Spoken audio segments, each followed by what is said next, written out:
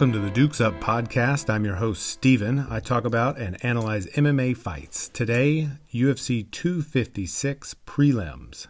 You can reach me via email, dukesuppodcast@gmail.com, or on Twitter at dukesuppodcast. First fight of the night was Chase Hooper versus Peter Barrett.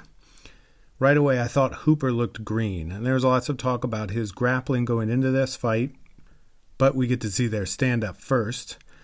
And while green, I didn't think he was completely ineffective. He had some good kicks, and his timing on the kicks was fairly effective. His punching was ungodly slow almost all the time.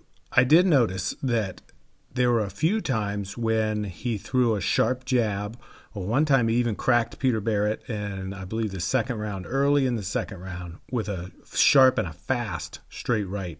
But when he threw punches quickly, it reminded me of when you see a new person at the gym and they have to think about and be prompted to throw a fast jab. It's just not natural for them yet. And that's what it reminded me of. It doesn't seem like his training in stand-up, at least, is a part of him yet. It's not natural for him to throw. He's not sure what's going to happen. He throws out a weak jab, and he's a little unsure if there's a counter coming. He doesn't know if he just walked into a trap. That's sort of what it looks like. So I expect that to go away eventually. But Chase Hooper's stand-up was not the most important thing in this fight. In the first round, Hooper got deep on a shot, and he got stuck in that double leg with Barrett against the cage, but he didn't switch. I kind of assume he's desperate to get the fight to the ground. At that point, Barrett had been putting some hits on him, and he just didn't want to lose it. I guess I'm not too surprised. That's how jiu-jitsu guys work. They don't always have the best wrestling. So a guy that's as slick on the ground as Hooper would, of course, benefit hugely from being able to have more effective wrestling and to be able to transition and flow in that wrestling. He was really choppy. This is not unexpected from a young guy. He had a ground game, and he had his stand-up game, and he just didn't know how to flow between them. His stand-up didn't flow. His takedowns didn't flow, even within themselves, and certainly not from one to the other. But when you saw him on the ground, there's everything flowing. That's his world. That's where he feels comfortable, and there was a lot of flow there. So I think he'll be able to bring that flow that he already has on the ground to the other parts of his game and to his fighting as a whole. By the end of the first round, it seemed like Barrett had it locked up. All he had to do was stay cautious. He had Hooper's leg hurt bad. Barrett's kicks were very good. If he just stayed cautious, stayed elusive, and kept touching Hooper, I think he would be able to win a decision. But, and this is where it got interesting, Barrett had a lot of control and composure. He did a great job of escaping on the ground. He wasn't overcommitting very often on the feet, but he didn't seem to have the feints or the striking variety or the timing to set up what he really needed, which was another leg kick or two to get Hooper out of there. So I loved the fact that he was composed and that he was very aware of what was going on in the fight. He seemed to need a few more tricks in the bag if he's going to be able to get Hooper out of there. So in round 3, there was an interesting moment, an odd moment, where they get tied up on the ground, both of them kind of seated, kind of half laying back, Hooper working on Barrett's legs. And Hooper starts throwing punches, and Barrett starts mocking them a little bit at first, leaning his forehead into it, which is smart, make him hit the hardest part of your head. But it's not as smart as not getting hit. And obviously that's true because those punches weren't small, despite the bit of mockery Barrett gave them.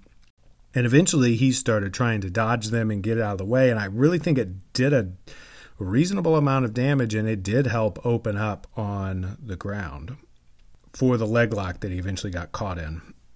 Another observation about Hooper is that he was very tough, and the commentators love to talk about that. But his lack of quit appeared to be without grit. And what I mean by that is that there's a lot of guys who have what I'll refer to as infinite toughness. You have to make them stop. They never stop themselves. There's a bunch of guys like that in the UFC.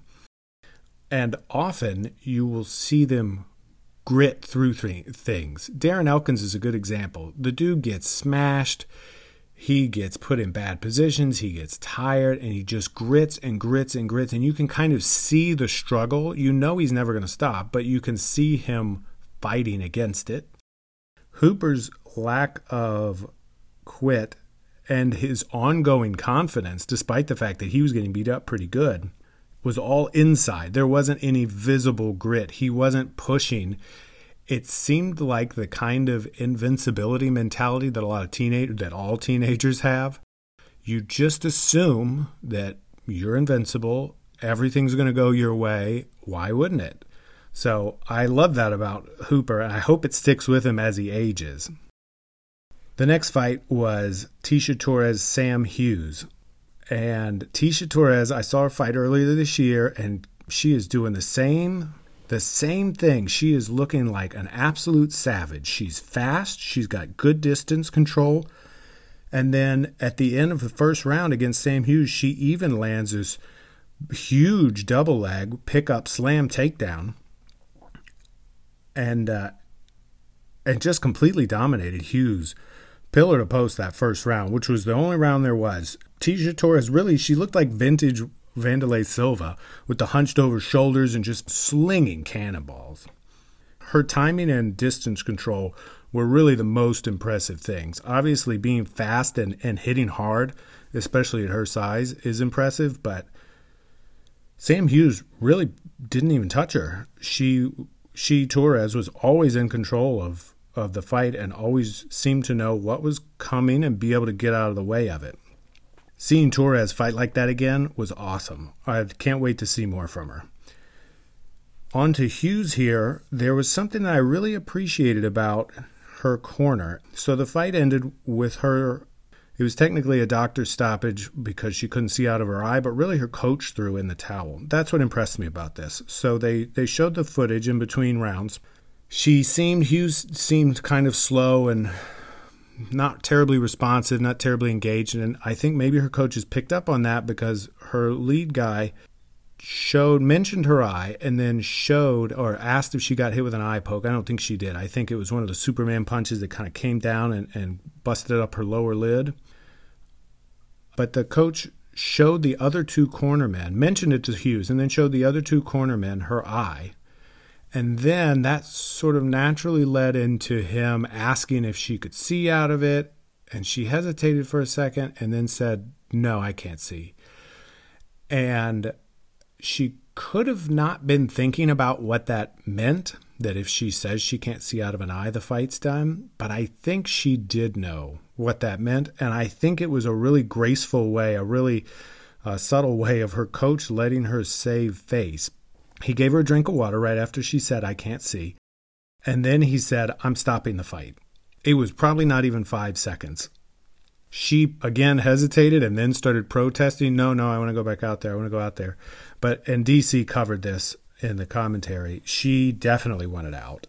And I think that was the right move for her to say, "I can't see," and to get out of there. But I loved that, especially since we've had a couple of cornermen throw fighters back in who probably didn't need to.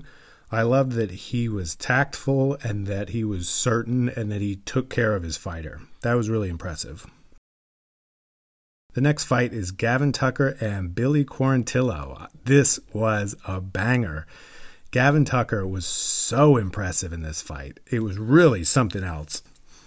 Quarantillo's big talk with his, or people are big talk about him with his cardio and his volume, and he makes everything a slobber knocker, and he's so hard to deal with. Gavin Tucker had faster hands, faster feet, better timing, better distance control, better stand-up overall, better clinch. He had better takedowns. He had better ground game. And his cardio was at least as good as Quarantillo's. They even mentioned, the commentary team mentioned that a guy like Quarantillo, a guy that'll put a pace on you and wear you out and gets finishes later or wins decisions, doesn't care so much about winning the first round, because they're looking for you to fade later anyway. Tucker didn't fade at all. That was probably one of the most impressive things, is that for all this talk of Billy Quarantillo wearing everybody out, Tucker had plenty of gas in the tank to get rid of him. I also loved some of the stuff that he did. Tucker, he threw a switch head kick at the end of round 1, which landed very clean. And I thought that switch head kick is something that I think as I'm watching fights that would land, but I never see it. So it was great to see somebody do it and hit it. At the end of round 1, Tucker seemed to be getting a little bit aggressive, and that's the kind of thing that Billy Quarantillo could take advantage of. But it just didn't work. He was much slower. Billy was much slower coming in. Tucker was able to see it. Tucker had great footwork and was able to get out of the way, land and get out of the way quite often. Strangely enough, despite that, Billy Q's most effective strike was probably his knee and the clinch, even though he wasn't winning the clinch war at all. That was definitely a useful strike for him. The problem with Billy Quarantillo here, at least in this fight, is that he was throwing a lot of hooks and he was throwing leg kicks with no setup. And that's just easy to read. If you've got some technical prowess like Gavin Tucker does, you're going to be able to read that stuff and make Billy pay for it. And he did make Billy pay for it. Quarantillo didn't have a heck of a lot of variety. He didn't punch to the body. He threw some kicks to the body. And of course, he had that knee to the body, which was nice. But from range, he didn't have a lot of variety. He would throw a sort of a half-heart, a feint jab, and then a three, a right hook. Or he'd double the jab, and then he'd throw the right hook. Or he'd just lean off and throw the right hook, a little like Cub Swanson likes to do. The point being, it was pretty basic stuff, and even if it wasn't basic stuff, it was very repetitive and thus easy to get a beat on, and Tucker did. In that vein, talking about Billy Quarantillo's potential shortcomings here, the only advice I heard from his corner was go. They just wanted him to go. It seemed like everybody in the world was on the same page. Billy Quarantillo can fight very quickly and make you tired, and then either score enough points to win because you're too tired or finish you because you're tired. And if that's what his coaches are leaning on, he's in trouble. He might need to start shopping around. That's not a great game plan. It's not a bad idea to be able to put a pace on folks and wear them down. Obviously, we've seen that work at a very high level. Cain Velasquez, of course, did it. TJ Dillashaw, they mentioned those two during the fight. Colby Covington does it. Kamaru Usman does it. And they're all very good at it. But they're not sloppy. They're not predictable. They don't just throw the same few strikes over and over again. They do feint a lot. They do force you into positions in the cage that you don't want to be in with their footwork. They'll get you against the cage, then they'll start throwing, or there's just a high variety, or the timing's a little off. They'll maybe hit you in transition. You throw a combination as you're stepping back and resetting. There's a little leg kick. There's a lot more that goes into being a pace fighter than just having the cardio. And I think that's where Billy Q's look is right now. I think he has the cardio, he has the toughness, but he's only got a couple of skills, and he's going to need a lot more if he's going to be able to use his pace as a really effective weapon. This sounds a little like Peter Barrett, who had control, composure, and awareness, but he wasn't able to do enough with it. He needed something else. And I think that's what's holding Billy Quarantillo back, is he's going to need a lot more tools. And I hope that his coaches and he are interested in getting those tools, not just slamming this we're going to wear them out strategy over and over and over. All that said about Quarantillo, Tucker was massively impressive. He also had great trips. He's kicking the feet out. His clinch work was good. And his stand-up skills were just so impressive. I can't wait to see more from him. Speaking of stand-up skills being impressive, Rafael Fiziev, this dude was unreal. Renato Moicano came out and was sort of discounted by DC and Rogan. And I thought that wasn't fair. Moicano had some effective strikes. He threw great straight punches, including a straight right to the body. He had some good kicks. His timing on the kicks were pretty good. The trouble with Moicano here, and this is what ended up getting him finished, by that absurdly powerful combination from Fiziev, was that he stayed too close. He bent his knees, he hunkered down, and then he would stay too close. He would stay within... He could almost touch Fiziev without moving, and that surely means that a shorter guy with a quick step can get to you. So he needed to be one step out or a half step out so that he had to move in to get to Fiziev. Instead, he was staying in his phone booth and Fiziev's striking range, and that's what got him. Regarding the finish, I've seen Tyone, or however they say his name different every time, I've seen that guy make some real bad calls as a ref, and this stoppage wasn't universally agreed upon, but I thought it was a good stop. And I'll tell you why. First off, the punches that Fiziev landed were from a rail gun. Those were some of the hardest, cleanest shots you're going to see. Renato Moicano went down like a sack of crap. He did start moving as soon as he got down, but the fact that he couldn't even make it onto all fours without tipping over after the fight is a pretty good indication that that was a nice stoppage. I agree with it. Maybe in a championship fight you could let it go a little longer. I think it was good. I think he saved him from a lot of damage. The last fight on the prelims was Cub Swanson, Daniel Pineda. This fight, like most of the fights that we had on this prelim card, was unbelievable. It was one of the tensest, most exciting fights I've ever seen, and it was mostly because of leg kicks that Daniel Pineda landed on Cub Swanson. Of course, Cub's coming off this big knee injury, his ACL blew out, and Pineda's a guy that has great kicks and kicks no matter what, as he said leading up to the fight. And Pineda managed to land some of those kicks and got Cub's legs in real trouble, which of course is the second time we saw somebody get their legs in trouble. And this is why it was so thrilling, so exciting, because it got to the point where Cub was maybe one or possibly two good leg kicks away from being done, from not being able to get up, from having it crumble him and then Pineda gets on top and can finish him. He was so close that he started being absolutely militant about avoiding those leg kicks. Daniel Pineda didn't seem to have a lot of respect for Cub Swanson's hands or his power or something about his stand-up, and got smashed when he was on the ground first. This wasn't due to his cockiness, of course. Cub Swanson was on top of him, kind of standing in a stack and pack position, and landed this giant straight right down on Pineda. And that was sort of the beginning of the thrill, because at that point, Pineda is definitely stunned. He's definitely hurt. They get to the feet. Cub lands another big hit. Then he knocks him down at the end of the first round. So here we are. We've got both guys. It's like the USA versus USSR. You've got each team one hit away from finishing the other one. And they both knew it. Cub Swanson knew if his leg got whacked again, there was a good chance it would be the last one. And Pineda, for his part, eventually figured out that if Cub got in on him again and landed another big shot, he might just get his lights turned out.